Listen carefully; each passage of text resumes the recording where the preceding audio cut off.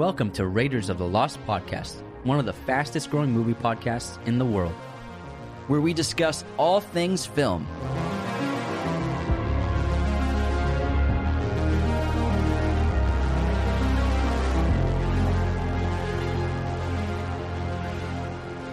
In this episode, we discuss Y tu mamá también in Roma.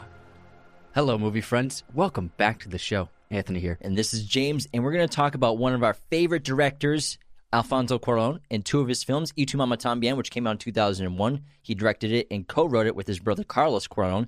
And then Roma, which came out in 2018, which he wrote, directed, and was the cinematographer of as well. And editor. Right. It was his first cinematography credit. And it was also the first Mexican film to be nominated for Oscar for Best Picture, as well as win the Oscar for Best Director and Best Cinematography. It was first foreign language film to win Best Director at the Oscars. Oh, excellent. Wow. Yeah. Well, I think that should have won Best Picture. It lost to Green Book. Yeah, I think Roma was just, I think there's still that stigma for giving the Best Picture to a foreign language film, as well as sci-fi, stuff like that, horror movies. I think we've been talking about the last few episodes like that. Also, it was a Netflix movie, so I think that maybe older voters were still kind of against the idea of Netflix, because this is 2018. Were you not listening? So Escúchame. It's not like Irishman, which got nominated recently, but I think that back then, even just 4 years ago, there was still a stigma against Netflix movies. Yeah, and Alfonso decided to do a Netflix release with Roma because he knew that more people would see it if it was a Netflix release versus if it was just a theatrical distribution. He wanted as many people in the world as possible to see it. And that definitely happened because Netflix spent they spent way more money on the marketing of the film than they did of the film itself, because the film's budget was only $15 million, but Netflix spent about $50 to $60 million on its Oscar campaign and marketing campaign, because there were billboards everywhere. Here in LA, giant billboards everywhere, and that's something that's so rare for an international film to see billboards of in a major city in the U.S. I can't remember that really happening before then for a foreign language film. And then Y tu mamá también, which came out in 2001, had a budget of $2 million and was a huge success in Mexico. It broke the weekend box office in Mexico and it ended up grossing $33 million worldwide. And both of these films, you could argue, are maybe Cuarón's best films besides, I think Children of Men is up there too. It's hard to say. His filmography is amazing. And Prisoner of Azkaban is arguably the best Harry Potter film from a filmmaking standpoint. So he's just an exceptional director, one of the best talents working today. We're so lucky to have someone like him in filmmaking. And it's hard to pick a favorite movie of his because I love so many of them so much, especially Children of Men had a big influence on me when I was younger. Same. I watched it repeatedly. I watched that many times in my teens and early 20s. But when I saw Roma for the first time, same with Y tu mamá, I watched a lot when I was younger. We used to watch this all the time when we were younger. Although you should definitely be an adult when you watch Y tu mamá también. It's very adult. But when I saw Roma for the first time, I was just so stunned and blown away by it, and from its power and just the filmmaking and the storytelling and what it meant for Mexico, what it meant for Alfonso as well. So I would say Roma might be my favorite film of his. Yeah, it's a genius. When you watch it, it's astounding filmmaking. Both are exceptional filmmaking, but this is 2018 when his craft is like he's in his prime right now. Yeah, he's firing on all cylinders. He did the camera work and the editing. It's insane. Yeah, and this also, so he won Best Directing. He won Best Cinematography as well, and then it also won Best Foreign Language Film of the Year. It was nominated for Best Picture, Best Performance for an Actress by Yalitza Aparicio, Best Actress Supporting Role, Screenplay, Production Design. It was nominated for just about everything you could think of. And if Y tu mamá came out today, it would get nominated for a lot of things. So Y tu mamá got nominated for Screenplay by the Cuarón brothers, but they did not win that year. And these films, they're very similar. And we chose these films to go together because they're very much connected. Y tu mamá también and Roma.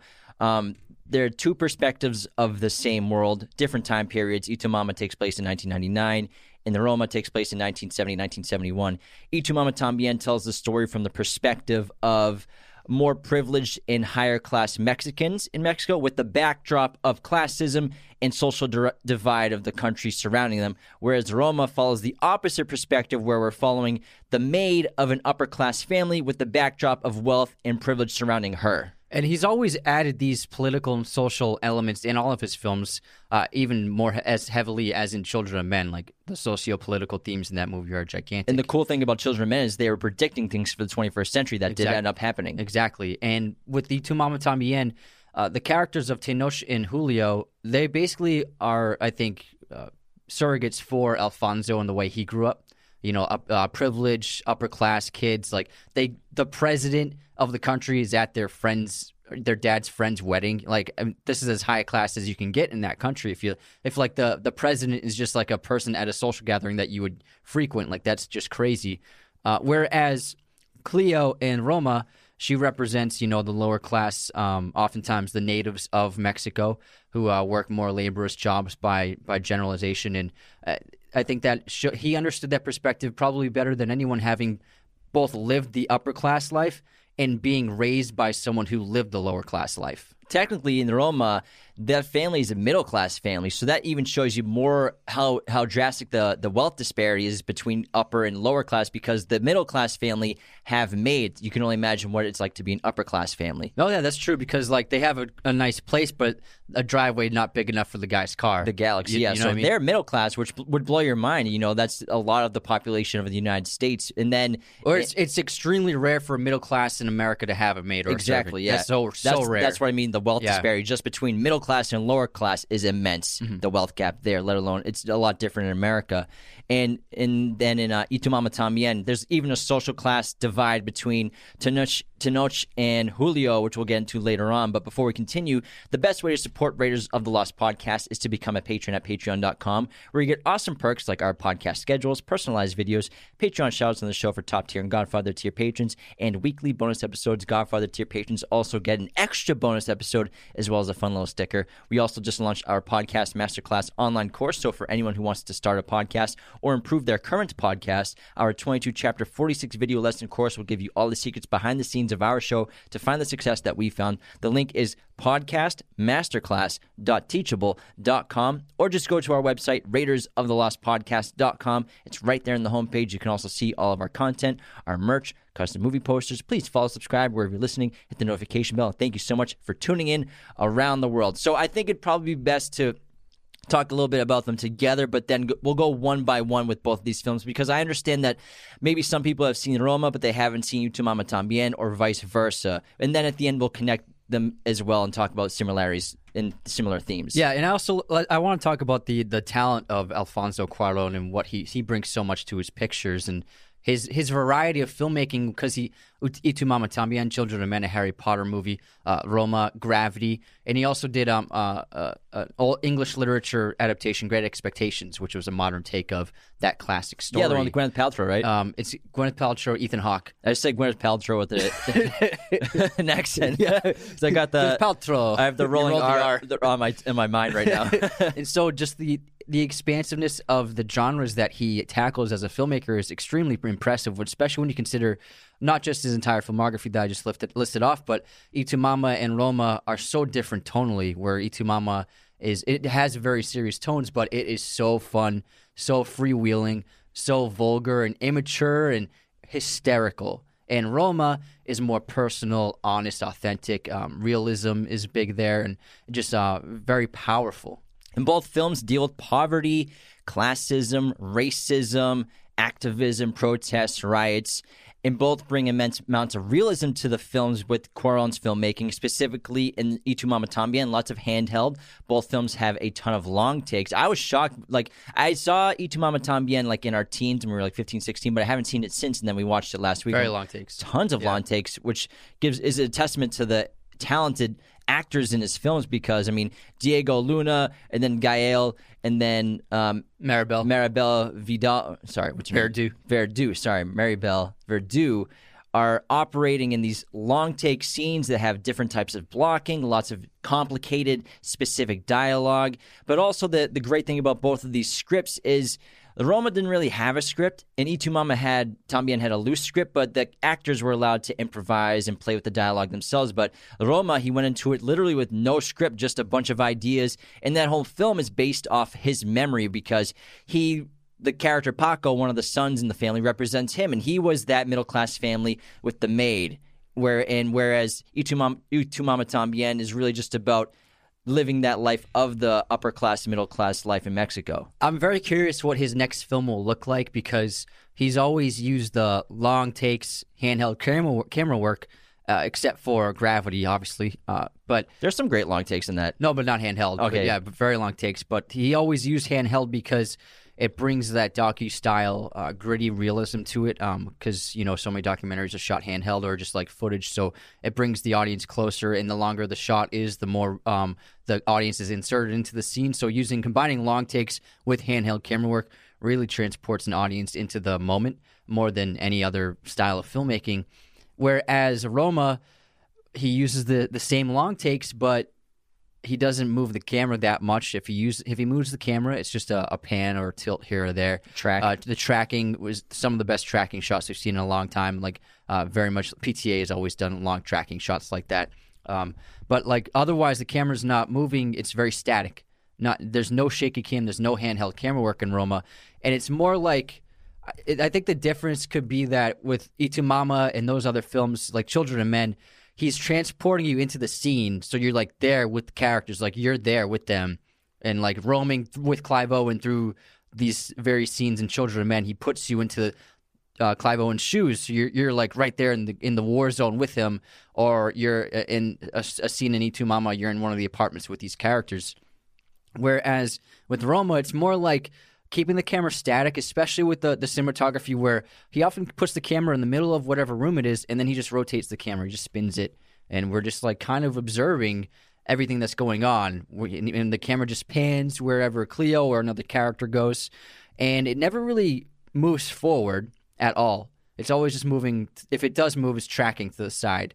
And all of his other movies, the camera's always moving forward, except for Gravity, following the other characters. And so I think that in his past, he was really obsessed with putting the audience into the moments with the characters. And then with Roma, I think he took the perspective of, I want the audience to be a spectator in what's happening and to just be static and then watch these characters and watch these moments and these memories and just take in the entire scene. Yeah, and see the entire set. Every detail is there on purpose. We built all these sets in rooms in the houses from my memory. I want everyone to take it in. That's a great point because it's his probably most controlled film cinematography-wise versus Gravity, where, that's very controlled in terms of the movements that the camera's doing. But, Children of Men, Y Tu Mama Tambien, lots of handheld, puts you in the feeling. So that's a great point that you made right there. Thanks, man. That's what I'm here for. So you want to dive into Y Tu Mama Tambien? Let's do it. All right, so this came out in 2001, co-written by Alfonso and his brother Carlos Cuarón.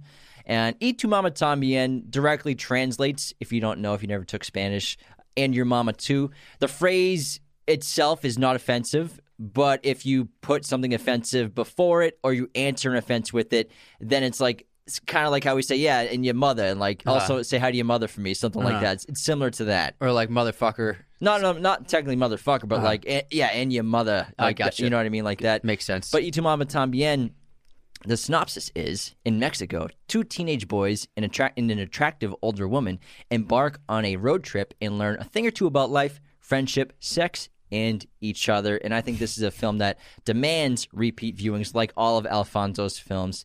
It's so damn well made. The movie's so well made that the producers of Harry Potter were like, we need to get this guy Alfonso Cuarón to make our next Harry Potter movie. And that was the next movie he did, was Prisoner of Azkaban. Yeah, David Heyman, you got to give him credit. He produced all the Harry Potter films, David Heyman. And he actually just did Tarantino's last film, Once Upon a Time in Hollywood. He was the only producer in Hollywood who would give Tarantino $100 million on that script. That's crazy to think of. Yeah. Well, people would still it's a risk to invest that much money. Because his movies don't have a huge box office. They make money, but not huge guaranteed money. And so David Heyman, he got the rights and he worked with Warner Brothers making the Harry Potter movies. Someone like him, they're in charge of hiring directors and writers. And he was a fan of Y Tu Mama Tambien. I think that he saw so much potential in Alfonso Cuarón's filmmaking and storytelling that he's like, if we want to really shake things up with Harry Potter, we need to hire this guy because he can make things. He can just completely change the language and visual dynamics of our franchise with a budget because he did such a great job on these little minimalist films with very small budgets. Like, what would happen if we gave him $150 million and he just flew and soared and made probably the best Harry Potter film? And it's a testament to how talented he is as a filmmaker. Yeah, and Y Tu Mama También, it's a coming-of-age drama. It's a road drama. For both these films, Y Tu Mama and Roma, I see people to ask us, like, what are these movies even about? Like, I watched it, I didn't get it. And I think you got to watch it again if you didn't get it the first time, because these movies, I think it's pretty obvious what they're about. They're stories about life. They both don't have exact plots. The plot of Y Tu Mama También is these raunchy, rebellious teenagers are trying to take this older woman to the beach. Like, that's the plot of the movie. Yeah. And then in Roma, there is no plot. It's just a year in the life of this woman who's a maid for this middle-class family. But it's about life. Stories don't always have to have a direct plot structure, especially when you're... What's the plot of Taxi Driver? Yeah, exactly. Like, of a film. Like, we don't have to have a bad guy. We don't have to have goals for the protagonist, even though, taking the girl to the beach technically is a goal for Julio and Tenoch. But these films, they're about life. They're about growth. They're about the socio-political economic divide in the world in terms of classism, racism, in Mexico, but which are prevalent everywhere in every country in the world. But I think there's so much more when you look beneath the surface of both these films that you got to watch it again. You might get it that time. What I think Alfonso does so well as a filmmaker and storyteller is he has so much respect just for the ordinary person, just for the average human being, and for human beings in general, where his films, except for Harry Potter and Children of Men, because those are two amazing properties. I mean, you can't pass up directing Children of Men, such a great story, but also still fits into this mold of he just wants to tell stories about people. It doesn't have to have a supervillain that a hero has to take over or, save the world or these giant stakes. Everyone has their own stakes in life. Everyone has their own conflicts, and it's not so cut and dry. It's not always good versus evil. Sometimes, the villain in your life is you only have 2 months left to live. And what are you going to do with that remaining time, as in Luisa and Y Tu Mama También? And also, and like Julio and Tenoch, like they're kids who are turning into men. And this is the most impactful time of their lives of making that transition. And that's its own story. And, what makes his movies so great is just like an average person can just relate to them, because we've all been through such similar circumstances and we can relate to these characters, these people. You can't relate to someone who has superpowers, really. And you can't relate to like the main villain in a movie being a superpowered being, as opposed to, something like that is just like real life stakes, like being poor and impoverished in a society that forgot you, like in Roma. And so I think that Alfonso, what makes him so special is he just makes stories and films about people. And I love how he's not afraid to let his actors create characters on their own and implement their own improvisation and dialogue that happens in both these films. It brings the authenticity in how you said that, he's fascinated with people and everyone has their own story. Every person has their own individual personality, which come full colors in all of Alfonso Cuarón's films, obviously except for like Harry Potter, because that's a property, like a huge franchise and characters already made. But all these characters, they're so unique and interesting because the actors got to create their characters so much too. And this is, I think, Y Tu Mama is, it's definitely up there with one of the greatest coming of age films ever made. And we've always gotten a lot of coming of age films in America, especially in the 2000s. That was a very popular genre, like the indie coming of age movies. Huge in the 90s too. Yeah, as well. 80s. But I felt like what was always missing was just that rated R aspect. We only saw a few times, like Superbad did a great job with the comedic side of, being a teenager. But Y Tu Mama captured the idea of sex so well. And like when you're a young kid, obsessed with sex and all you can think about is sex, but you really don't know anything about sex or actual intimacy, and these kids are just, these two guys are just a couple of boneheads, and they're just like horny idiots who don't know anything. They think they know everything, but then once they encounter an older woman who has lived life and has had very deep intimate relationships with other people over the course of like the last 15 years, then when they encounter her, they know nothing. Then they realize that pretty quickly. Están charolastras. They are charolastras, which is like their identity. They have their manifesto where charolastras, they do whatever they want. There's no greater honor than being a charolastra. Pop eats poetry, get high at least once a day. whacking off rules. In this movie, it's vulgar. Yeah. It's raunchy. Some of the jokes have not aged well. It's not a very PC-friendly film. But, this is how kids talk. This is teenagers. These are teenage boys, hormones going crazy, and they're vulgar. They're raunchy, and that's what's so funny about it. And the whole aspect of the freedom of adolescence, that's why I love the transformation that happens between Julio and Tenoch by the end of the film. The first two acts of the movie, they are just energetic. All they care about is just like getting high and like finding a good time and getting hanging laid. out. They don't want to go to college. Tenoch doesn't want to have to study economics like his father, and they're trying to sleep with this older woman who, like, for some reason called them on the phone to accept the invitation to go to this beach that they made up because it's all BS. But then at the end of the film, the last scene is so emotional and impactful because they've changed so much. They've lost the freedom of adolescence. They're turning into adults in the Western world. That means like going to college, getting a job, and Tenoch has to go study economics. And then we even see this social divide between them where they'll never speak again. Yeah, it's a great transformation for both characters. Just the complete difference in their behaviors and how they talk at the end of the film in that cafe. And I love how Cuarón paints the picture of both their homes and how Tenoch is spoiled. He has a huge home. He has a maid who actually was played by Alfonso Cuarón's real maid when he was a boy, Libo, who Cleo is based on. Cleo is based on.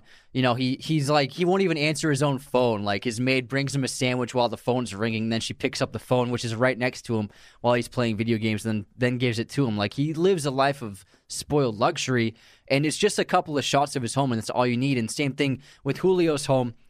Alfonso gets a quick shot when Tenoch calls him up about Luisa actually wanting to go on the trip. It's a funny scene because like he gave his car away. They weren't planning on going. They completely forgot about it, and now they're trying to like make a quick plan and find a car. But Julio's apartment it looks like a lot of people live there. It looks like it's a small, maybe 2-bedroom apartment, definitely lower income. Just from seeing a contrast of both these homes tells so much about the characters. Yeah, and Tenoch might be one of the most privileged teenagers in Mexico, you could say. Oh, again, definitely. He's so wealthy. His father has a very good job, like an important man in terms of what he does for a living. His father's friends with the president. Yeah, at their family wedding, the president of Mexico is a guest, like the guest of honor at a family wedding, which is absurd. So Tenoch is on a different level. Like, he's the upper class, whereas Julio might be middle class, maybe a little lower than middle class because he's got this big family. They have like one car that they all share, him and his sister share. And I just want to say the chemistry between Gael and Diego is off the charts. And Gael Garcia Bernal and Diego Luna, they've actually been real best friends since like infancy. Their mothers work together in a costume design department. And they're literally best friends. They used to act together when they were little kids. And they've actually even been in another movie together. They were in Rudo y Carci, which was a football drama directed by Carlos Cuarón. So they're real-life best buds, and I think that's why their chemistry is just off the charts, so good in this movie, because Julio and Tenoch are like very similar if you took away their economic and social background in the class divide and the classism that's relevant in their lives, which they don't understand yet, but they start to understand when they go at the end of the film when they're going into manhood. But also that becomes an affecting part of the relationship when conflicts arise during the trip, and when Tenoch sleeps with Luisa first, it makes Julio very jealous and angry, and then they both reveal that they slept with each other's girlfriends, which causes a huge divide.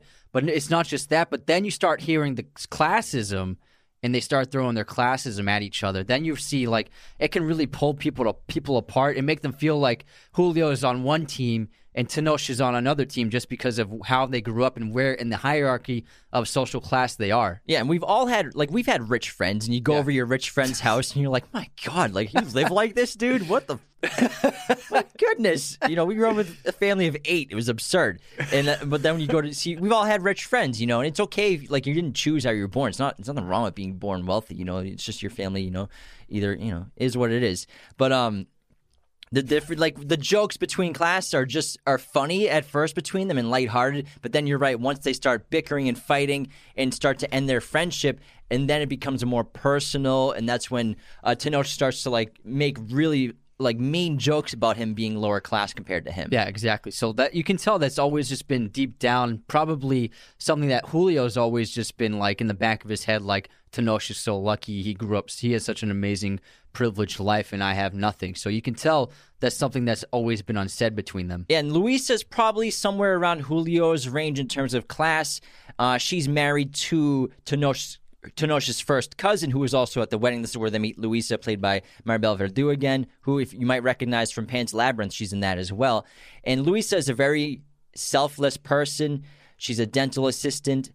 She lost her parents when she was young. I think she was like 10 years old, and she grew up taking care of her aunt. And then she married Hano when she was just 20 years old. So she hasn't really had much of a life to enjoy in terms of her adolescence freedom. She never really had that like Julio and Tenoch did. And I think that's one of the reasons why she was enticed into accepting their invitation to go to this made-up beach. What was it called? Heaven's Mouth or something? Heaven's Mouth. And then she calls after she finds out that when Hano confesses infidelity to her over the phone, then she accepts the invitation. But I think she was already enticed because of how fun they seemed to be.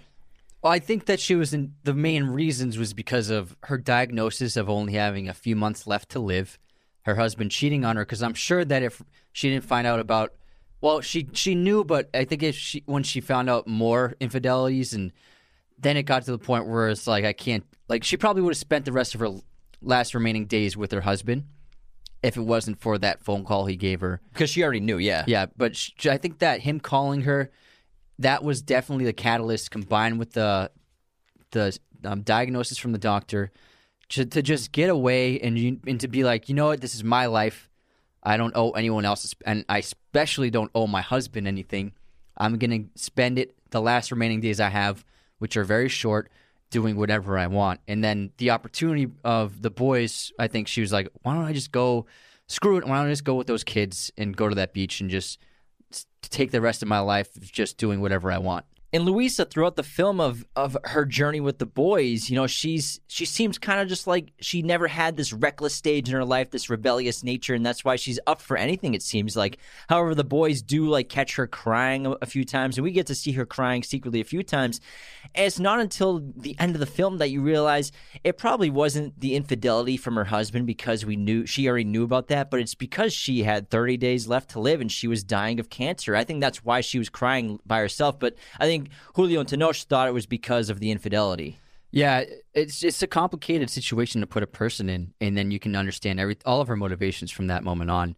And I think she saw the boys as an opportunity for her to just live out the rest of her days enjoying her life, finally. And this film, it's so well photographed, and this is one of the early collaborations between Alfonso and Emmanuel Lubezki, and they actually went to film school together. And, Emmanuel Lubezki is... You could make the argument he's the best cinematographer of all time for films like The Tree of Life and the Revenant, things like that. Especially most of Cuarón's movies. And what I love about Emmanuel is he likes to use so much natural light. He likes to use so much minimalism, and he likes to use practical light. So, like, if he's going to use actual lighting, he'll use it to like fill in maybe a little darkness or to fix a scene, but ultimately he's going to rely on what's naturally there, whether it be light from the windows or just already light from outside. And, I think he's a master at framing. And, these shots, especially the long takes, they don't look like to the untrained eye, they might seem like loose and like improvised, not really planned out. But, like they just popped the camera on. But they are extremely well planned and choreographed and planned in just like to the T. Every actor and the cameraman knows every single spot they're hitting at the exact same time. So this is all perfectly laid out, and that's how you can do a long take effectively, by planning it out. So everything is by design, even though he makes it look like it's very natural. Yeah, and he said that he used 90% natural light when filming this movie. Only some scenes have additional lighting, and really that's probably just the nighttime scenes, like inside the hotel rooms and outside of that little restaurant at the end of the film, stuff like that, because a lot of this film takes place just in the car or outdoors in daylight, and it looks really beautiful. I would say, yeah, that little restaurant on the beach, the green fluorescence, I guarantee he added. Those probably weren't there already, But other than that, like that's all you really see for practical lighting used in that entire sequence. And I think one of the greatest strengths of this film is the voiceover narration. And, you know, if you use it the wrong way, it isn't always a great tool. But in a film like this, it elevates the story. And so the narrator is usually explaining what the characters are thinking, things they're keeping from each other, while shedding light on the backdrop of poverty and classism all around them in Mexico, which they may not notice because they've been around it their whole lives. And the voiceover also offers complexity to their emotions. Like one of the great examples is when they're driving and Tenoch is looking out the window and he sees the village of the pueblo where his nanny grew up. And, you know, in that voiceover monologue, the narrator is telling us how Tenoch never told anyone, but he called his nanny mama, until he was 4 years old. So his nanny technically was like more of a mother than his own mother probably was to him. You can tell it's definitely something he drew from real life. For real, yeah, because he based that on, and then Roma off all of that in his memory. And then the narration is always accompanied by silence. You know, they bring the volume down. There's no music, there's no sound effects. The only thing you hear really is the narrator talking. And it's almost like, it reminds me of Goodfellas when Scorsese, he does a freeze frame and then all you hear and see is the freeze frame with just hearing the narration of Henry Hill usually. It also, with this movie in particular, it feels different from narration in most other movies, even different from Goodfellas, because it feels like it's a novel. And it feels like you're listening to an audiobook where the prose is describing like the interior feelings of a character or something from the past. It definitely feels like it would be written in the page of a book if you're reading a book called Y Tu Mama También. Yeah, you know I what I see mean? that for sure. That's what I really take away from narration in this, and I think it's really brilliant. And the narration usually always talks about, a lot of times, the classism, the divide, the socioeconomic situation of Mexico. You know, this film and the Roma are definitely heavy on, you know, racism and classism and privilege in Mexico, whether it be comparing the indigenous Mexicans to the descendants of the Spanish conquistadors, the more light-skinned Mexicans, which is obvious here in this film and in Roma, where, you know, Cleo is an indigenous Mexican. You know, she even speaks Mixtec, and then she's taking care of this very light-skinned middle-class family. And then same thing in Y Tu Mama También, where it's the reverse, where Julio, Luisa, and Tenoch, they are very light-skinned Mexicans, obviously probably descended from the Spanish conquistadors in the upper class throughout centuries. And then around them are the indigenous Mexicans, either working in the hotels, cooking their food, serving them, or just in these very poor villages and pueblos that they're driving through to get to this mysterious beach. Yeah, like Chewy the fisherman and his family, and then also that older woman who gives Luisa that little teddy bear with her name on it. Like those are indigenous, the indigenous population as well. And I think that it's so great that, you know, Alfonso always pays so much respect and wants it to be known how important the indigenous population is to Mexico. And I think it's really genius. Yeah, and Cleo, played by Yalitza Aparicio, she was the first indigenous actress to be nominated for Best Actress at the Oscars. She's also become an activist in terms of getting more representation for the indigenous population in Mexican cinema. Yeah, and that's why we love both these films and they go so well together, because it's different perspectives of the same world and same story. The Roma is the indigenous Mexicans' perspective versus this is Y Tu Mama También is the middle class, upper class perspective. Yeah, exactly. And each one of these characters goes through a major transformation. For Luisa, it's obviously short-lived, but for the boys, they, like we said earlier, they become men by the end of the film, and also they discover so much about themselves on this trip. This trip was supposed to be just like a fun weekend getaway, try and get laid with this older lady and get messed up, but it ended up becoming a life-changing sequence of events for them, and also just a negative, I think, outcome for both of them in terms of them not realizing who they really are deep down and not liking themselves for it and not embracing themselves, because by the end of the film, by the climax, they have a threesome with Luisa, and it's not just like they both have sex with her, like they have sex with each other as well, and they're intimate with each other, and you can tell the next morning they're both kind of like disgusted of themselves, and they feel ashamed, like they want to leave right away. They don't want to speak to each other. Yeah, Tenoch vomits outside. Yeah, and this is the start of a huge falling out between them, where the next time they see each other is when they randomly bump into each other, and then just grab a coffee to catch up, and then and then they'll never see each other again. Whereas they were best friends for a very long time, and I think ultimately Luisa like nailed the pin on the head, where she was like, you two are just in love with each other. You don't want to admit it yourselves. You two just want to F each other. And, deep down, that's really true. Like, the boys had such a strong connection and bond, but they always rejected intimacy. And then when they were intimate with each other, by the end of the film, they rejected that within themselves because they themselves felt ashamed of it and just wanted to run away from it rather than keep embracing it and see what happens. Yeah, it reminds me of Call Me By Your Name, except in this film, they don't want to admit their feelings for each other, and then they end up taking it to their graves after they have that sexual experience with each other, and that's one of the reasons why they never speak again. It's told to us at the end of the film, they'll never speak to each other again. I think that's one of the main reasons. And then also, I think the classism division between them is also another reason why they'll never speak again, because again, when you're free and adolescent, you have different friends from all different backgrounds, but when you start to get older, most people just converse and have relationships with people in their same class. Yeah, exactly. And also it shows like they kind of broke every one of their rules in their manifesto, and they never ended up living by their manifesto truly deep down. But this movie, it's still very lighthearted and fun. Both these characters, Julio and Tenoch, they think they're like sexual experts because they have these girlfriends that they're so good in bed with. But then when Luisa sleeps with both of them, she's like, you both, like, who cares who slept with who when you both last 10 seconds each? Like, what does it matter? It's so funny, the sex scenes. Because it's great. The fighting between them starts when, like you said earlier, when Luisa has sex with Tenoch first. But Julio gets jealous, but he doesn't understand. And Luisa tells him, like, I would have done the same thing if it was you who walked into my hotel room looking for a towel or shampoo that time. Yeah, it didn't matter. I was going to sleep with both of you at different points. Yeah, it sparked so much animosity between them, but then they didn't understand because they're so emotionally immature. She's like, it's not about emotion with me, or it's just I just wanted to get laid. I just wanted to have someone have sex with me because she's going through so much, and I think she just wants a moment of levity to just like forget about everything, forget that she's going to die soon, and to just, feel good for a few moments. But actually it ended up just being like a couple of seconds, unfortunately. Yeah, really. But remember, Luisa never had this in her entire life. When her parents died when she was young, then she moves in with her aunt and ends up taking care of her aunt her entire teenage years, and then marries Hano, and when she's 20. So she never had this rebellious freedom as an adolescent before, and that's what she's doing in this period with the boys. And there's some great portrayal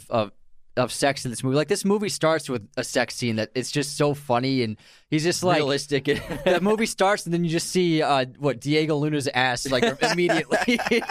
Diego Luna. It's so funny, and he manages to like weave in great comedy and like couples when they're intimate, how they're talking and joking around. It's very cute and very realistic, and it's very funny, especially the scene with Gail and his girlfriend in the opening of the film when she's trying to get it in one last time before she has to go away to college. With Julio. She's like, hurry up. Can't find my passport. It's so funny. It's a very funny opening 30 minutes. This movie's laugh out loud. It's hysterical. Oh, yeah. And when the boys fight, when Julio and Tenoch fight, they start talking about and confessing how they both have been sleeping with each other's girlfriends. And then, you think they're going to make up, and they have that final, in the third act, when they have that big night, the big binger with Luisa, which leads to their threesome, and they're confessing everything to each other while getting drunk off mezcal, and they're talking about how, like, they've cheated with each other, and then Julio tells Tenoch, "Y tu mamá también. You slept with my mother." Yeah. So and they're just laughing about it. It's hysterical. Yeah. It seems like they're going to make up, but then they have the sexual experience with each other, and then they're ashamed of themselves because they're afraid to accept what they want. And then they never speak to each other really ever again. Yeah, it's as though, Luisa helps them realize them true selves, and they reject themselves when they discover it because they don't want to embrace it, and they run away from who they truly are, which is actually very sad, and it's a very tragic movie. For all three characters, it's a tragedy. And, that final scene where they're talking in the cafe, they both just seem so depressed and like beaten by life. Yeah. And it's because they let fear win.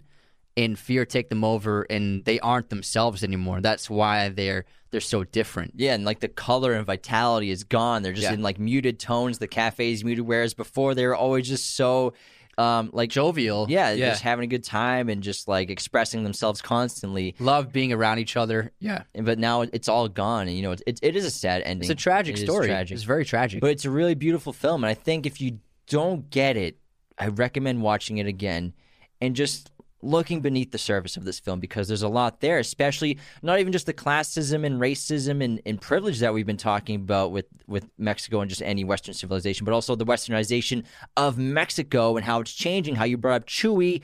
And, you know, you said earlier the line where this country full of people that left so many citizens behind, specifically mostly the indigenous Mexicans, left them behind. Chewy's one of those people where, you know, he's a fisherman and a tour guide of all these beautiful beaches.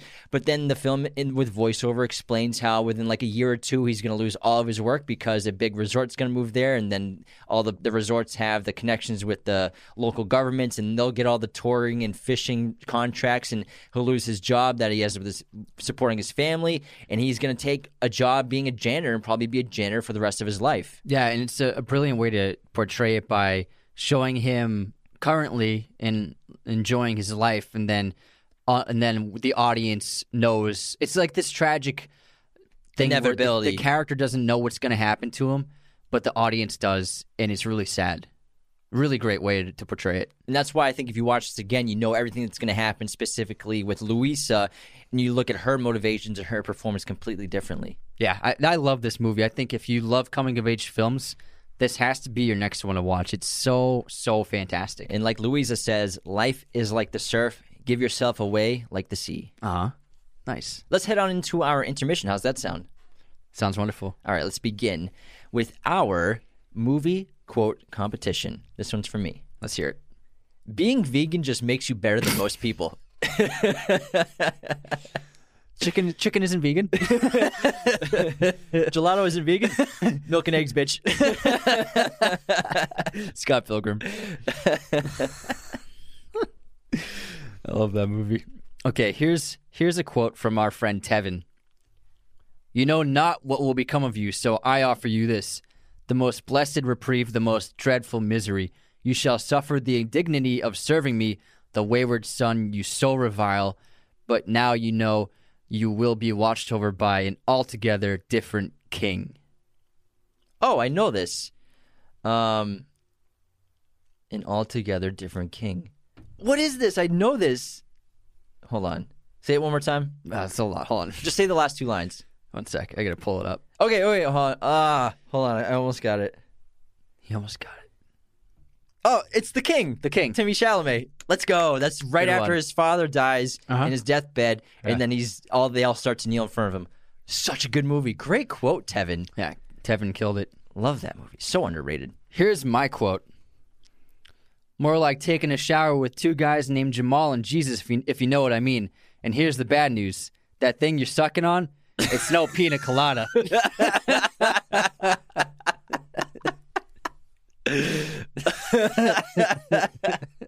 It sounds so familiar, but... The first character talks about going on like a private island getaway vacation. And then this character says, it's more like you're going to be taking a shower with two guys named Jamal and Jesus, if you know what I mean. And that thing you're sucking on, it's not a pina colada. I don't know. Inside Man. Oh, Denzel man, Washington. Denzel, yeah. That's so good. All right. He's great in that. Dude, it's so funny. Such an underrated movie, too, Inside Man. It's one of my favorite heist movies. All right. Guess movie release year. Beautiful. 2001. 2010. You're way off. I was way off. Javier. It's a really, really good movie. I always forget that he did No Country before that. Okay. Guess this movie release year. Crimson Tide. 19. Ooh, tough one. 91? 95. 95. 95. Wow. Movie pop quiz time. What director convinced Alfonso Cuarón to direct Prisoner of Azkaban? Easy. Yeah, that is easy. Guillermo del Toro, There you go.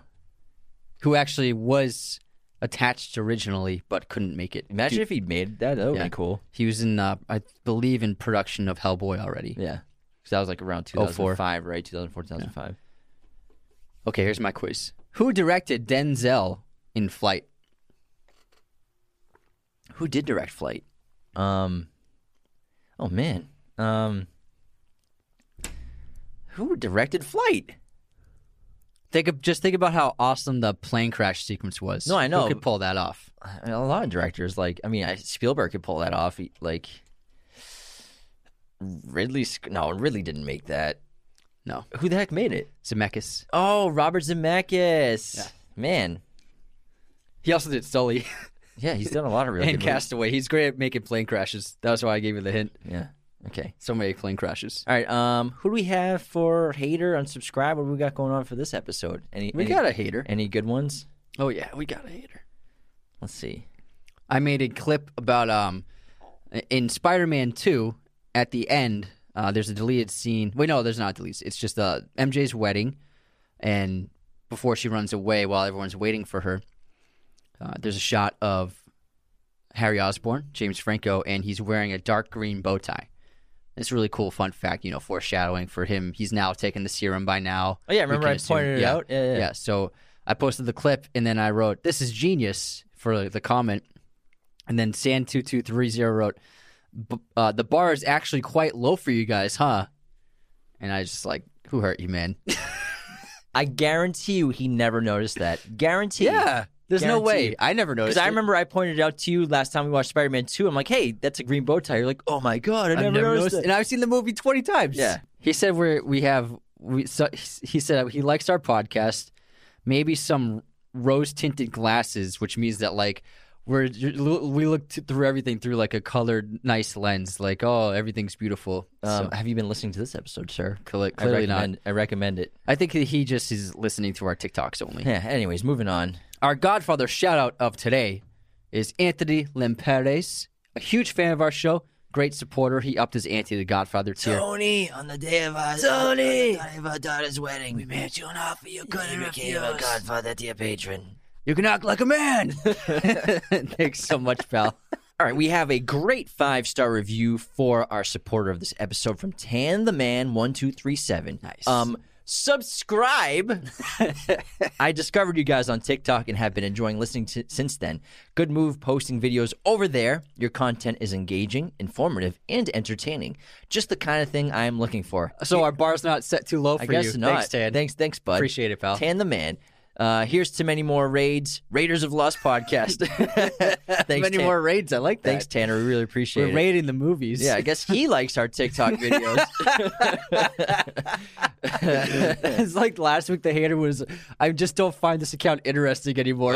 No one's forcing you to watch. No one's making you watch these videos. So sorry. Jesus Louise, we're a burden on his life. On this day in film history, today is January 27th. In 1970, the movie rating system modifies M rating to PG. That's when PG was created. In 1995, Before Sunrise was released. In 2012, The Grey was released. And happy birthday to Bridget Fonda and Rosamund Pike. You know what movie made them make a PG-13? Jaws? No. I don't know. Temple of Dune. Oh yeah, that was a PG when it came out.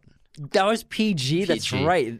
There were so many reports of parents making complaints about their kids being horrified watching it. I might too. If I took my kid to see that, and he was it's 5, horrible. It's terrible. There's some horribly graphic stuff in that movie. I love it, but it's that was PG. So that after little that kids should not be seeing that movie. After that movie, the MPAA instituted a PG-13 rating. Kids can see Raiders, but Temple of Doom, holy crap, that's messed up. That's a heavy movie. Yeah.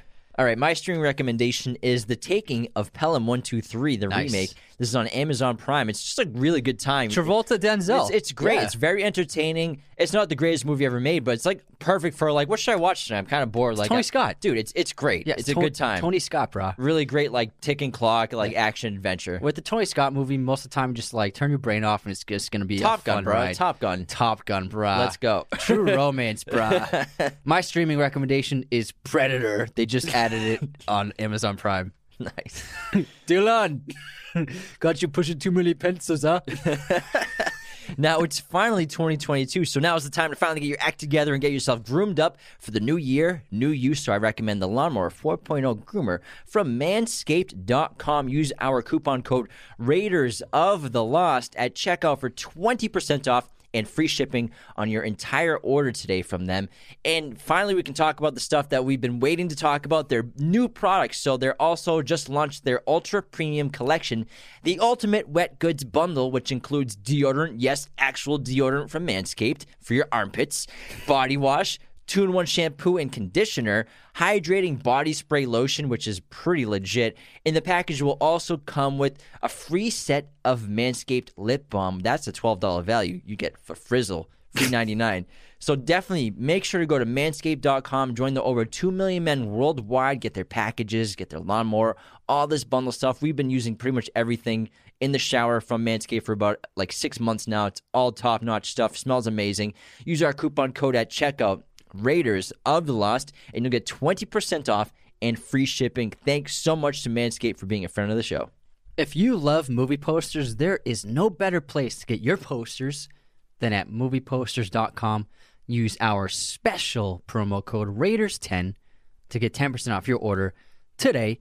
Head on over to their website, movieposters.com, and check out their gigantic selection of posters. They have pretty much every movie and TV show imaginable in their arsenal, as well as all sorts of sizes, framing, backlighting, and whatever your poster needs are, they can handle it. If you're looking at our set on YouTube, you'll see that it is covered with these amazing posters. This is the highest quality you can get for a print job. I couldn't recommend them enough. Again, head on over to movieposters.com and use our special promo code Raiders10 to get 10% off your order today. Moving on into Roma, which came out in 2018, a year in the life of a middle-class family's maid in Mexico City in the early 1970s. In Roma, again, Netflix release, Alfonso Cuarón's last film, astounding filmmaking, attention to detail is off the charts, so detailed, incredible production design. They built a ton of these great sets. Again, first foreign language film to win the Academy Award for Best Director. He filmed this digital, black and white, only using 65 millimeter lenses. And like Anthony talked about earlier, the camera's always either moving side to side with a pan or tracking along a track. And this doesn't have the typical Cuarón handheld shots, and it's very controlled filmmaking. It's an interesting style, and I was surprised when I saw the first trailer because I was expecting it to be film, but he used the highest quality digital camera you can use.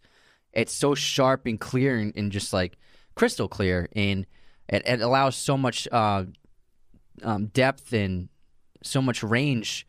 And he chose that because he wanted to bring the old and new together. So when he brings the old together, it's black and white, like the films he grew up watching, and then bring the new into it with the state-of-the-art camera as opposed to an old film camera. And it brings this really unique quality of, other black and white films that have come out recently, like The Lighthouse, Tragedy of Macbeth, a few others, generally photographed on black and white film. And you can see the grain, and it has that quality to it, even 16 millimeter, a couple of them, like Noah Baumbach's. But the high quality resolution with the black and white, the crisp imagery, it was something I had never seen before on screen. And it's so simple of an idea, and it just looks stunning. The amount of detail in these shots, the set design, the way the camera just allows us to feel like we're transported into these environments. The gigantic outdoor sets, one of the tracking shots of like Cleo moving through the city. Just amazing production and camera work. Use the Ari Alexa to film these, and most was shot in Mexico City instead of using sound stages. This also gave the appearance of real airplanes, real cars in the background, stuff like that, because, this is all from his memory. The story's based on Alfonso's memories of his youth and the abstract ideas of those memories. And he said 90% of the scenes are just things that he just tried to think back and remember. And as he was building the story and building the sets, more memories came to him. And the really interesting thing about this movie, again, there's really no script. The actors never got a script. He would tell them right before they filmed the scenes what they were supposed to do and say and what the scene was about, how to act and react in specific situations. This creates a ton of chaos and realism inside of his scenes. He was really the only person on the entire set to know the entire script and story, I guess you could say. But again, this is just a story. It's not a plot structured script. It's just a film of a bunch of events and ideas and abstract events of Cleo based on Liboria, Alfonso's nanny, who gets the Paralibo at the end of the film credit. And it's from her perspective. And again, Alfonso wanted an indigenous woman to play Cleo, and Cleo is played by Yalitza Aparicio, who also got the role because not only is she indigenous, but she also speaks Mixtec, which is an indigenous language in Mexico. So Cleo and Adela, the two maids of the family, speak Mixtec to each other in the film as a way to communicate privately outside of the family. And so when you watch this movie, there are two kinds of subtitles, just normal subtitles, and then there are subtitles and parentheticals. The parenthetical ones are Mixtec. And she actually got the role by accident. What happened was they were doing this big casting call for indigenous women to audition for this role, and he was looking for non-actors because he wanted it to be authentic. And so all sorts of women were auditioning, and then her sister went to audition, and then her sister was like, "Come on, tag along, like I need a ride or something." So she went with her sister, and she just auditioned just on a whim because she was there. And then I think she made it to the next few casting calls, and I think that Alfonso saw something in her, like this natural quality to her, this natural charisma, because Cleo, it's like you love her so much, and just the way he captures the way she looks, how she's interpreting everything, how she's reacting to things. She never, even though she goes through so many difficult times in her life, and especially in this film, and her life it's a hard life, she's a servant. But there's just like this lovable quality about her, this purity about her, and this morality within her, and you just can't help but continue watching her. And I think this makes this movie so beautiful is it's just like you said, it's a collection of memories, it feels like, and just it feels like such an authentic portrait of just a human being, something that's so rare to see in a movie nowadays with so much of big budget and supervillains and end of the world stakes. To see something like this with just the real human drama, real personal stakes, it's true to life and authenticity. It's such a rarity now, and I think that's what makes this movie so powerful. And the furniture is real from Alfonso's family. In his past, he got about 70 to 80% of his family's real furniture, which was dispersed in different areas of Mexico, and brought it in for the filming. And whatever they couldn't get, he had the departments, the production teams design and make furniture from his memory of like the bedrooms and stuff like that. So a lot of the furniture in the film is from Alfonso's past. And there's such profound filmmaking. I mean, just from the opening shot, it starts on the concrete tiles of the driveway, and then he does the opening credit sequence like this. It's a static camera that just holds on the tiles, and then water gets poured onto the tiles, and then the water creates a reflection of the sky above, which is framed out by the building, the top floors, and it's just this little image that wasn't seen before, but now the reflection allows us to see it. And it's the sky, and then we see a plane flying overhead, and then Alfonso bookends the end of the film with the same image, but instead we're looking up at the sky instead of a reflection. And it's a great way of translating Cleo in her place in the world. She looks at the plane in the sky. You could say is like freedom, and elevation into a different social class or a better life. But she can only see it on the ground. So and it's basically a metaphor of her. She's going to stay here, planted on the ground. She won't be able to rise up anywhere.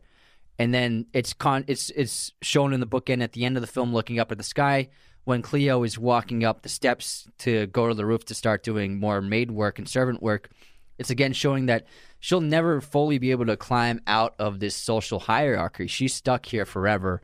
And it's a tragic thing, but she's trying to make the best of it. Yeah, because any climbing that she does do, it's hidden from everything else. She might be climbing up because all the climbing up and down elevation is so relevant. It's also in Parasite like this too, where upper class and wealthy live up, upstairs, up hills.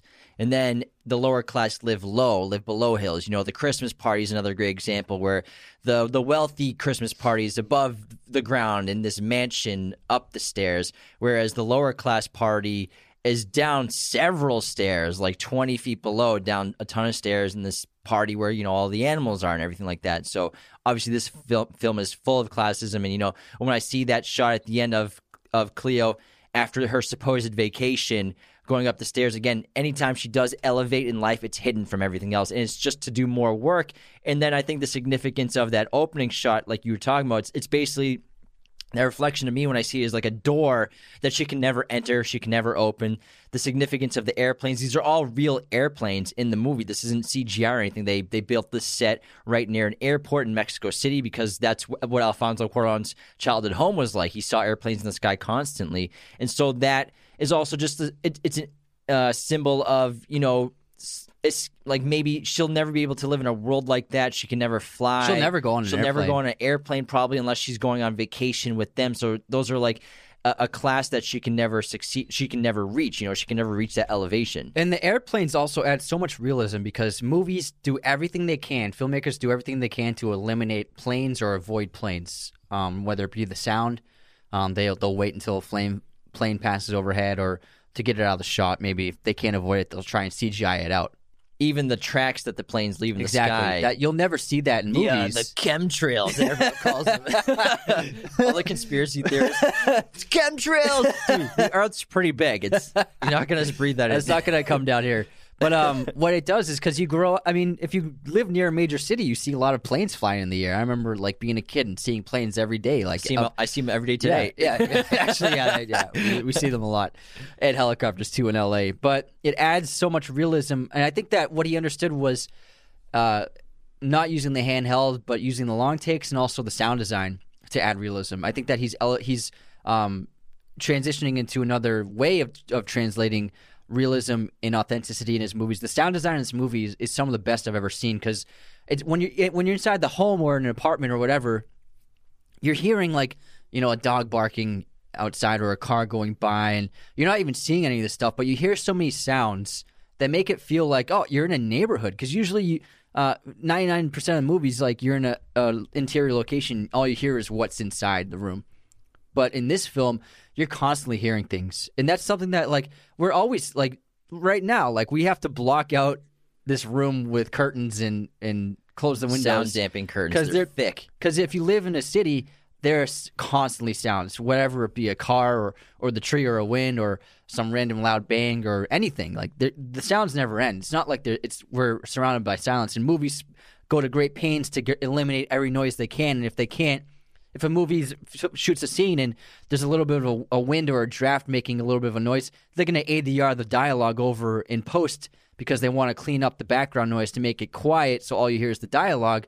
But what reality is for us is if you go outside, you're going to hear so many things. And I think that Alfonso tackled the sound design of this film in such an authentic and naturalistic way. It really feels like you're in these moments with these characters. And that opening shot, it's genius because as it pans up, we see, and it's still one take, it pans up when we see this beautiful home, this huge driveway, these big windows, and this giant door of this obvious wealthy family, this middle-class family in Mexico. And again, middle class in Mexico is a lot wealthier than middle class in America or something like that. And then it pans left and pans to the other side of the driveway, and we see where Cleo lives after she's cleaning up the floor, and then we see her home, her little apartment that she shares with Adela, and it's just a complete disparity of upper class to lower class, and they're right there, right next to each other. And I like how you use the word servant because the word servant is only used once in this film. It's what Furman calls Cleo after she tries to confront him about her being pregnant with his baby, and he denies it, and then he calls her a servant, whereas everyone else in the film calls her a maid.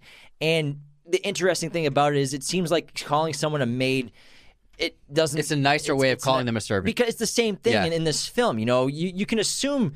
We can assume Cleo and Adela are probably hardly getting any pay. We can assume that the majority of their pay that they get for working for this family is the room and board and food. Yeah. So that's probably mostly what they get with some money for expenses and stuff like that, like how they get to go to the movies and whatnot. So you can assume that she's working for next to nothing currency-wise.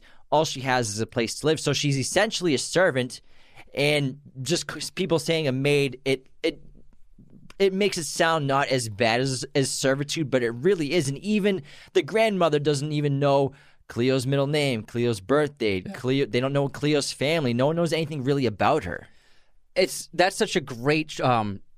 It's portrayed in such a beautiful way and subtle way in the film, and in lots of scenes. And Cleo is a servant. Like, she's not a maid. She serves the family 24/7. Except it seems like she gets half a day off on weekends, like to go to the movies and stuff.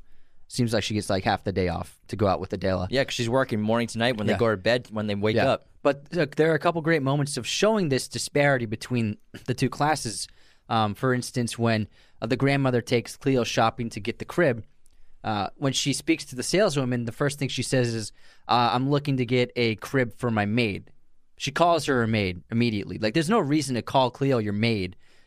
She doesn't say, I'm here to get a crib, or I'm here to get a crib for a friend. But she goes, say, we need a crib. Yeah, she says, I'm getting a crib for my maid. She's like making it known that I'm upper class and this person, she's only with me because she's my maid. And it's a very subtle thing that she's not meaning to sound like disparaging, but the grandmother is immediately saying, I'm better than her, without actually saying that. And not even knowing she's doing it, you know what I mean? That's something that upper class people will do a lot. And also, one of my favorite scenes is, it's a really simple scene in the first act of the film when the family is watching a TV show together and they're all laughing, and it looks like they had like dessert while they were watching the show because they're holding plates and stuff. And then Cleo, she's enjoying the show with them as well, like laughing along and just like enjoying the program. But as she's watching it, what's she doing? She's picking up plates from people. She's gathering spoons, and even when she finally gets a second to like actually sit down and just watch the show for a second, then Sophia asks her to get tea for the doctor. So what she gets, she has to go and serve the doctor. She has to keep serving them. She's sitting on a cushion on the floor. Yeah, exactly. She doesn't even have a place on the couch. She never has a place to sit anywhere. Even at the end in the third act when the family's having ice cream at the beach, she's standing while the entire family's sitting on the bench. It's a really beautiful way of showing her isolation from the family, because beautiful in an artistic way and nuanced. Because I think an average writer or director would be like, that would be in dialogue, like, "Oh, I'm above you, like you work for me." You would see all these, like super cliched monologues, stuff like that. But Alfonso, what makes him such a great storyteller is he shows rather than telling you. He's not telling you with dialogue, "Oh, I'm upper class and you're lower class." He's showing through action, like Cleo, she's in the family, she's part of the family. She is as much a mother to the kids as Sophia is. You know, she wakes up every day. She's the one who wakes the kids up, gets them ready for school every day.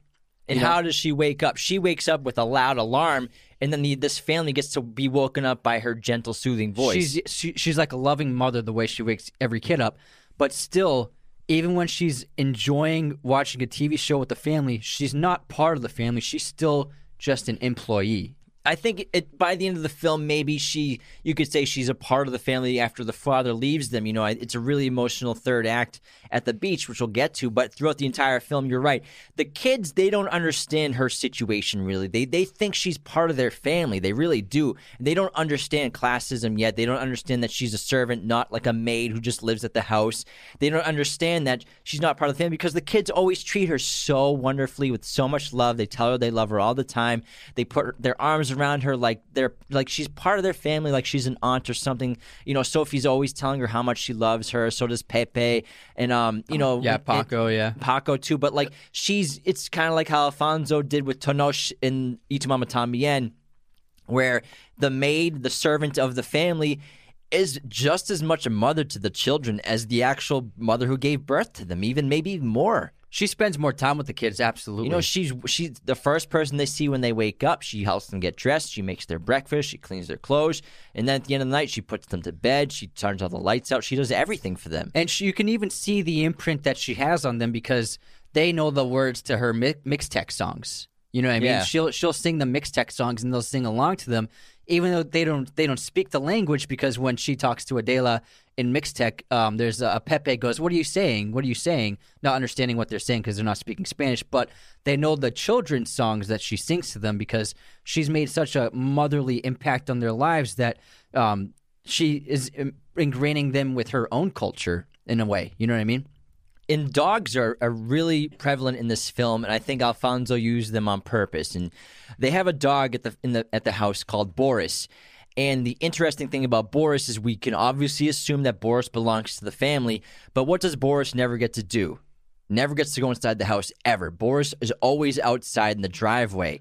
And he never even gets to go outside. And then another image of dogs that we see is when they go to like the German family's house for Christmas, and Cleo is in that room and she sees all the busts of all the different dogs everywhere, and there's just like dozens of them, of all of the dogs that have lived in that house. And I think Alfonso is trying to make the comparison that the upper class and middle class people look at their maids and their servants in the lower class similar to dogs, maybe even lower than dogs, because I think when Cleo's looking at those busts for several moments, I think some people might see it's like, oh, she's thinking of her own mortality. I think she's thinking like, this is like, I'm not even as honored as a dog to these families. Like, I'm not even going to, like, they're going to honor their dogs before they honor someone like me as part of their family. There's probably not even a photo of me anywhere in the house. Yeah, and, they bark orders at her like they would a dog. You know what I mean? Get me this, get me that, Cleo, blah, blah, blah.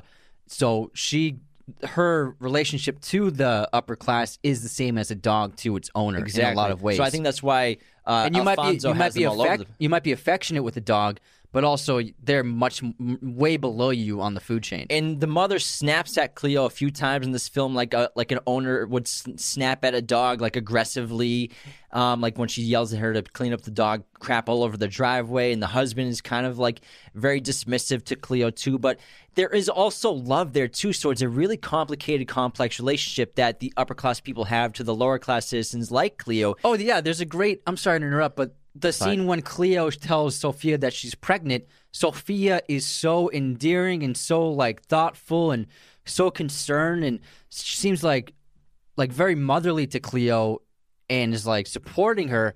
But then the kids come back and she's like, "Oh, let me read your letters to Dad," during Cleo's most difficult moment of Cleo's life. And then she speaks to the kids like it's no problem. There's this button, the switch that they turn off.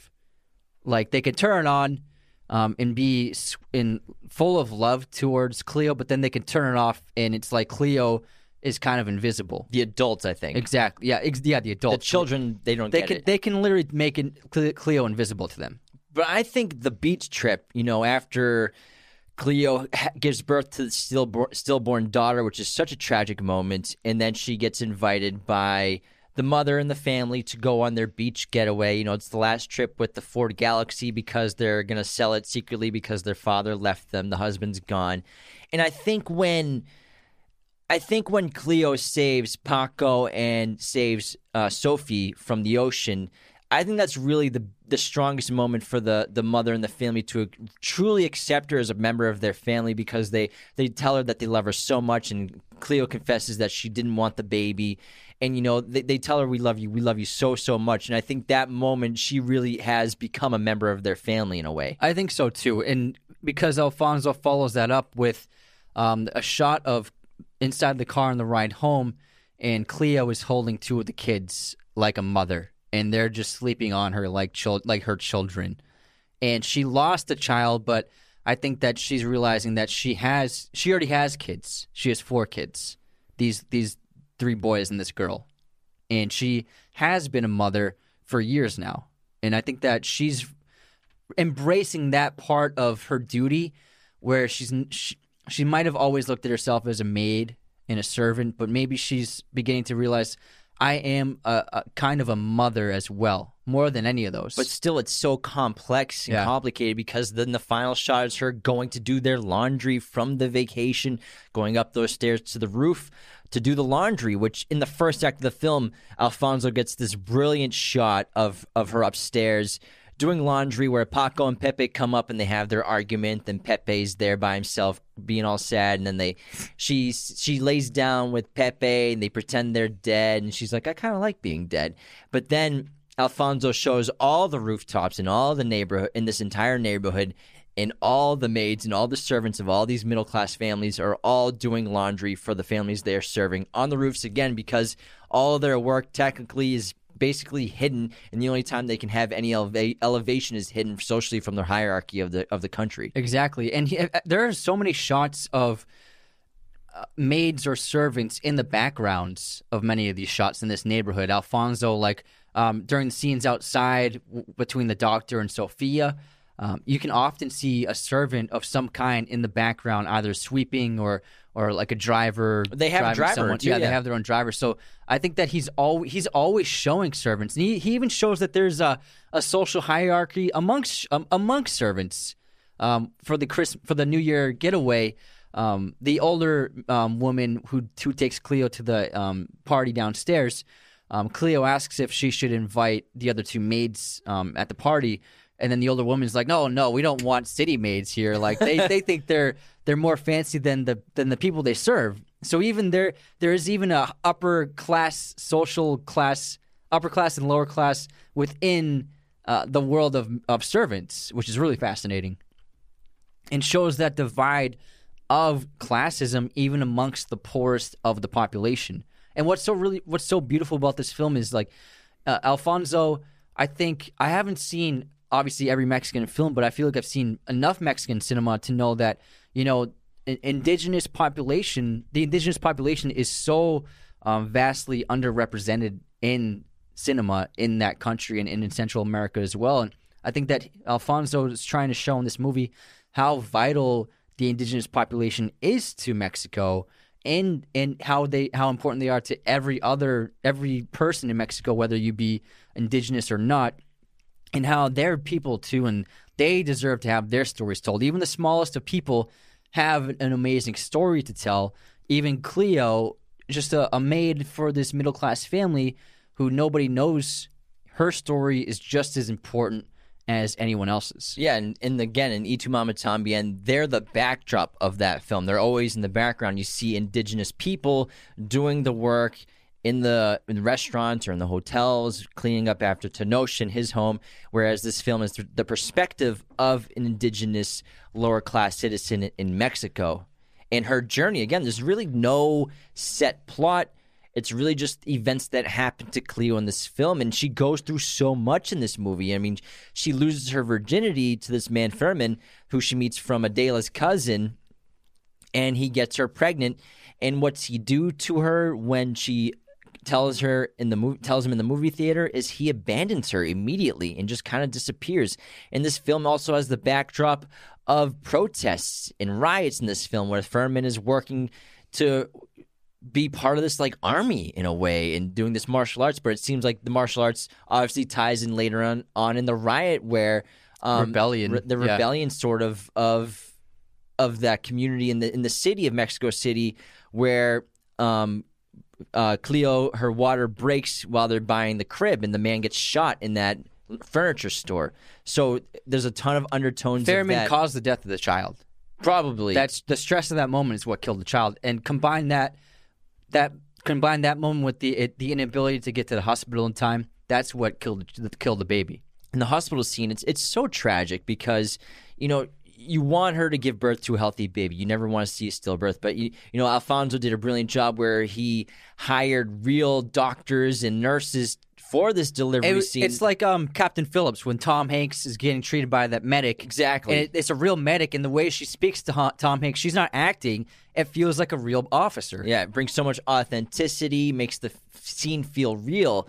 And it's terrible to see the way he sets this entire scene up. You see outside the hospital, all these pregnant women are just waiting outside, holding their bellies, just waiting to be taken into this overcrowded hospital to give birth to a baby. And then when they're inside the birthing room, there's several women giving birth in the same room with just curtains blocking them all. Then something's definitely wrong when the doctors can't hear anything inside the womb. And they take her up into the surgery.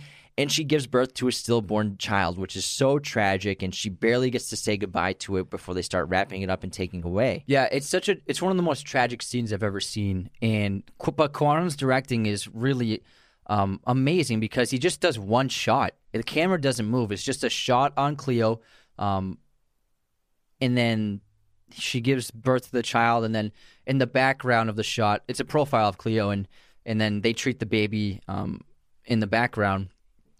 But also it's real time, and I think Cuarón wanted to depict how quickly it happens. Something like this, it's just a matter of like 2 minutes, and then within 2 minutes, your baby's gone, wrapped up, and you'll never see her again.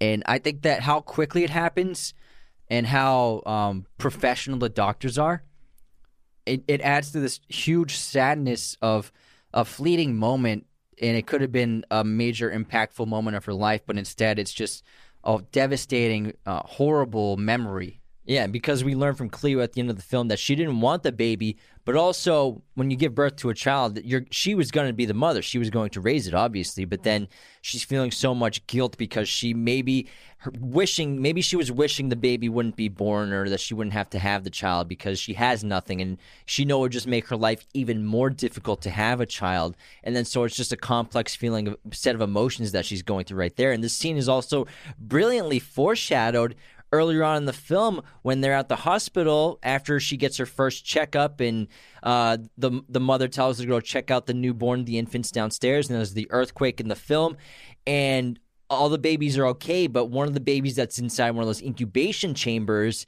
a ton of rubble from the ceiling fell on top of it. It survived, but still that was definitely foreshadow for something to come later on in the film. Obviously, For burying a child. For Cleo giving birth to a dead baby. There was also another scene of foreshadowing when they're celebrating the New Year, and she's at that party downstairs, and the older woman pours her a drink, and they cheers, and the woman cheers her to the health of her baby and having a great New Year.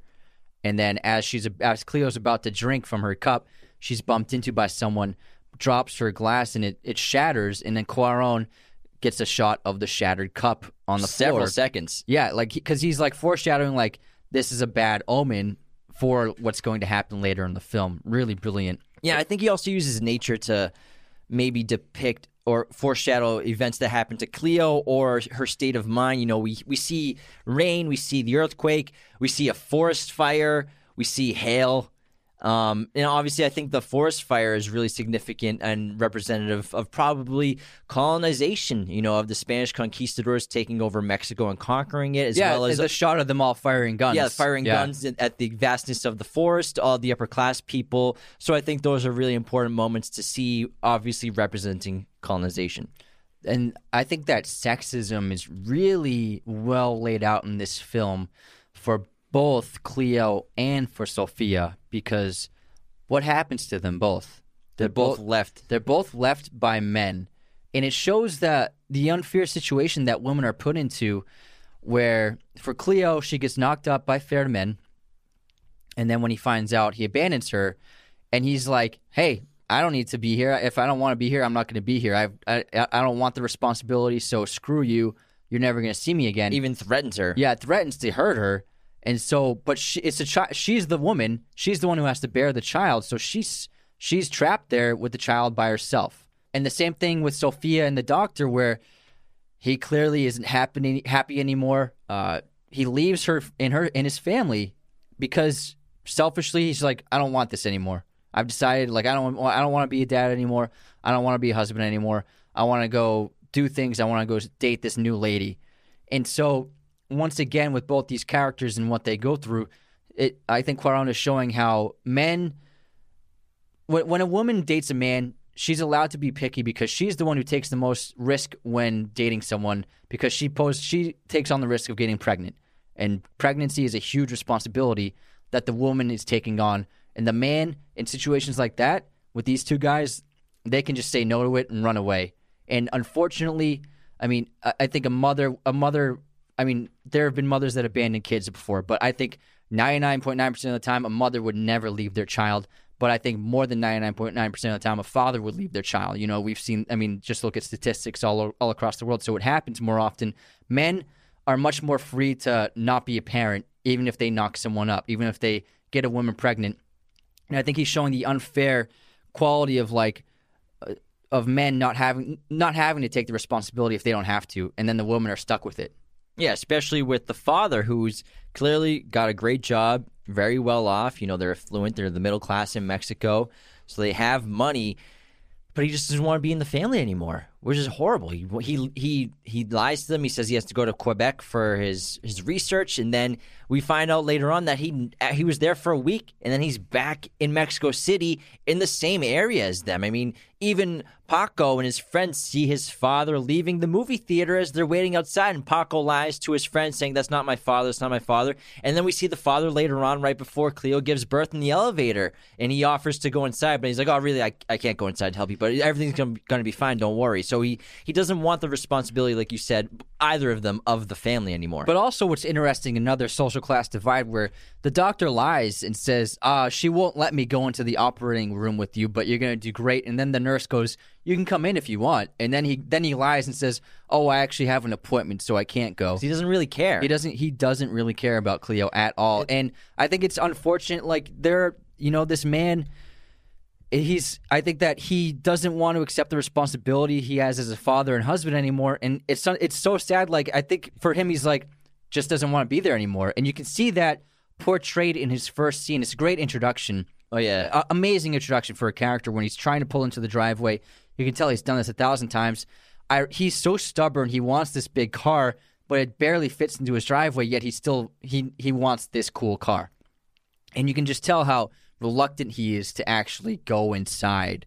And he's like ripping butts, like just trying. I think he's like trying to gather the strength to face the day of seeing his family. Blasting music. His kids are out the door. Yeah. Daddy's here. Like, it's such a burden on him to be a father, which is so sad. And ultimately, it makes him like a villain. Like, he is the villain of the story, one of the villains of the story. A man who doesn't want to be with his family. And what's even more sad is he has no responsibility even if he's there. Yeah. He has a servant who takes care of the kids. He just has to be there. So he doesn't even have to do any work, and he still doesn't want the family. Bare minimum. All he has to do is the bare minimum. Show up, like wake up. That's what you're doing and seeing your kids. And you don't even want to see them and just kiss them goodbye and kiss them goodnight. That is so tragic. It's horrible. And Sophia, after she comes home drunk one night, this is after he's been gone for months now, she says to Cleo, "We are all alone. Us women are all alone." And obviously that's the theme of the film, where the men betray the women in this. Yeah, and it's a great scene where she destroys his car. First, in the city, when her and Cleo are driving, and then she knows that her car can't fit in between those two trucks, but she still just does it anyway because she knows she's going to mess it up. And then also when she returns home drunk one night and she just like vengefully just bashes the car into the walls. It's so funny. And she gets out and she's like so satisfied because it's just her, like, she's finally accepted that her husband's not coming back. And she knew he was going to leave. That's when she said goodbye to him for his Quebec trip. You can see the desperation on her face, and she's like, "We're going to be here." And it's like she knows she's saying goodbye to him for the last time, but she doesn't want to. And he's such a coward, he won't even admit what he's really doing. Yeah. And I love how she decides to sell the Ford Galaxy without telling the husband, because they go on the trip so that he can gather all his things, but they take the Ford Galaxy, and she's like, "I already sold it. It's going to be a surprise for your father." And so I think that's just a great way for her to get back in him, because, like you said, the Ford Galaxy is a representation of what he thinks he wants, how he doesn't think he has enough, and he needs this cool big car to be complete, and he needs to have a mistress, and he needs to be free again, sort of like Julio and Tenoch in Y Tu Mama También. Yeah, exactly. And then when she arrives home with the much smaller car, which still fits everyone, that's the right size. Yeah. And there's another great scene of symbolism when Cleo goes to find Fermin, and she finds him in the martial arts training class, and then the Professor Zovek shows up to teach a lesson to the class. And the guy who was pulling the truck with his teeth. Yeah.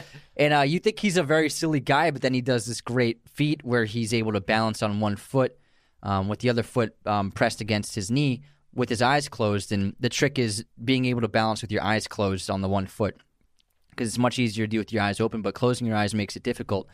And it seems super simple at first, but then none of the martial arts students can do it. And then even the spectators try it, and they're all like losing balance and falling down trying to balance like he's doing it. And then Cuarón shows Cleo, and she's balancing perfectly, just like the professor, without trouble, static, and like a strong planted, straight as an arrow. And I think that what he's showing with that scene is that Cleo, even though she's just a servant, even though she really doesn't have a life of her own, I think her being able to balance like that is an expression of her purity and her clean heart and her high morality, and how, and even though she's in the lowest class, in terms of being a human being, she's in the highest class possible. Yeah, and the slums are a really important moment to visit because that's where Femen's from, and he tells her about it inside the hotel after they sleep together that time. And you really see the wealth disparity in Mexico in this slum area because this is where people live, and it's just covered with mud. There's no roads, and you see there's a show going on for this sort of politician you can hear in the background. Some guy gets shot out of a cannon. And he's like, "I'm going to bring water." Like, you're fighting for water. That's what these people don't have water. That's what you can assume that this little army of warriors are being trained for, is to have that riot in the city, to get rights, to get just water to where they live, because you can assume they literally have nothing. They live in these little shacks, where Ramon lives and everything. So the disparity is immense. And then the film opens with the waste of water to just clean a driveway, to clean shit off a driveway. Water is being used, and these people here in the slums don't even have water to drink. Yeah, it's a brilliant contrast of how accessible water is for some people and how inaccessible it is for many people. Still, to this day, billions of people don't have access to clean water, which is something that we should never, ever, ever take for granted. Yeah, and I think water, it's relevant in this film, and the theme of it is throughout it. Obviously, that opening with the water, and then the slums, they don't have water. The water to put out the fire in the forest fire during the Christmas New Year's Eve party. And then I think the ocean is very significant, too, at the end of the film. And I love how both films, the third act, take place at the ocean, at a beach. And the ocean, it could be a symbol for rebirth as well for her character, where she basically dies inside when she gives birth to the dead child, and then she's lost, it looks like she's lost her will to just be herself again, and then saving the children in the water is like a rebirth for her character, being born again into this family and becoming Cleo again. Yeah, because she could have died. She doesn't know how to swim. And Sophia tells the kids not to swim too far because Cleo doesn't know how to swim. But she goes out in the ocean despite the fact that she's a petite woman. These waves are huge.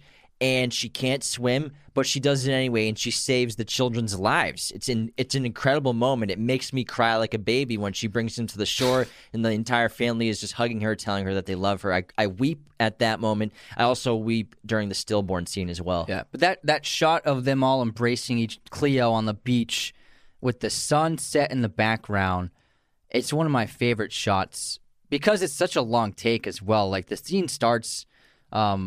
The scene follows Cleo walking back and forth from the ocean to drying off Paco to saving Pepe to saving Paco and the girl Sophie in the water, and then bringing them back to shore, and then the family embraces her. That's all one shot, and there's no music, but Alfonso's sound design when the camera it hovers above the waves and follows her deeper and deeper into the ocean, and then just the sound of the crashing waves. It sounds so powerful and terrifying. It's really a terrifying scene.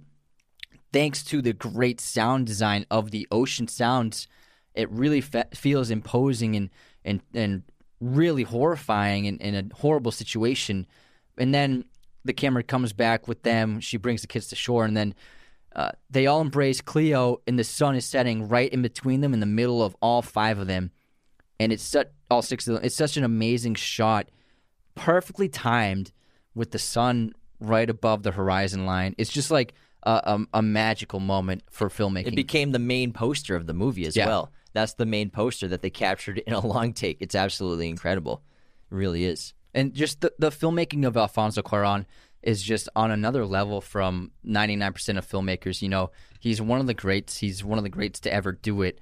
And I can't wait to see what he does next. Yeah, and I think there's so much to like break down and analyze in this movie, so much imagery. I think one of the most shocking images for me that Alfonso uses for symbolism is the door of the family. The doors look like prison bars, if you ever noticed that, and the doors get shut on Cleo. There's a shot where Sophia closes the door on Cleo and Adela, and it just looks like they're looking at bars after the door closes because they're prisoners kind of in this lower class world that they can never escape. Yeah, and also like when the grandmother takes the kids out with the driver, who gets left behind? The dog and the maid. Mm-hmm. So she's, again, paralleled with the dog. Doesn't even get to go out. And like just her watching the kids go, I think moments like that for Cleo, just watching the kids go out with the grandmother and she's not allowed to go, I think they're really sad. It's a moment that she has to deal with every day of like watching the family be a family and she's not included. I think that's what she wants more than anything, to just be part of the family. Yeah, but again, she doesn't even have a place to sit in the living room. She has her own small cushion. And again, at the beach later on, when Sophia takes them all the kids and Sophia are crowded on this bench eating ice cream, and then Cleo is just standing next to them eating her ice cream. Yeah. Really, really brilliant filmmaking. It's beautiful. It might be his best movie. It's so hard to pick, but it's a genius film. Absolutely adore it. It's really, really exceptionally well made. Do you have any trivia about Roma? I did all the trivia in the episode. I think I did so too as well. You know, we kind of just been doing this new thing where we just sprinkle it in through the episode. So thanks everyone. Salt Bay it in. Yeah, Salt Bay and trivia into the episode analysis. Thanks so much for tuning into this Alfonso Cuarón special on Y Tu Mama También and Roma. Y Roma. I'll say it in Espanol. Thanks so much for tuning in. Be sure to become a patron at patreon.com/Raiders of the Lost Podcast. Thank you so much for tuning in around the world. Adios. Raiders of the Lost Podcast is a mirror image production. Sound mixing done by Jacob Kosler. Opening music by Chase Jackson.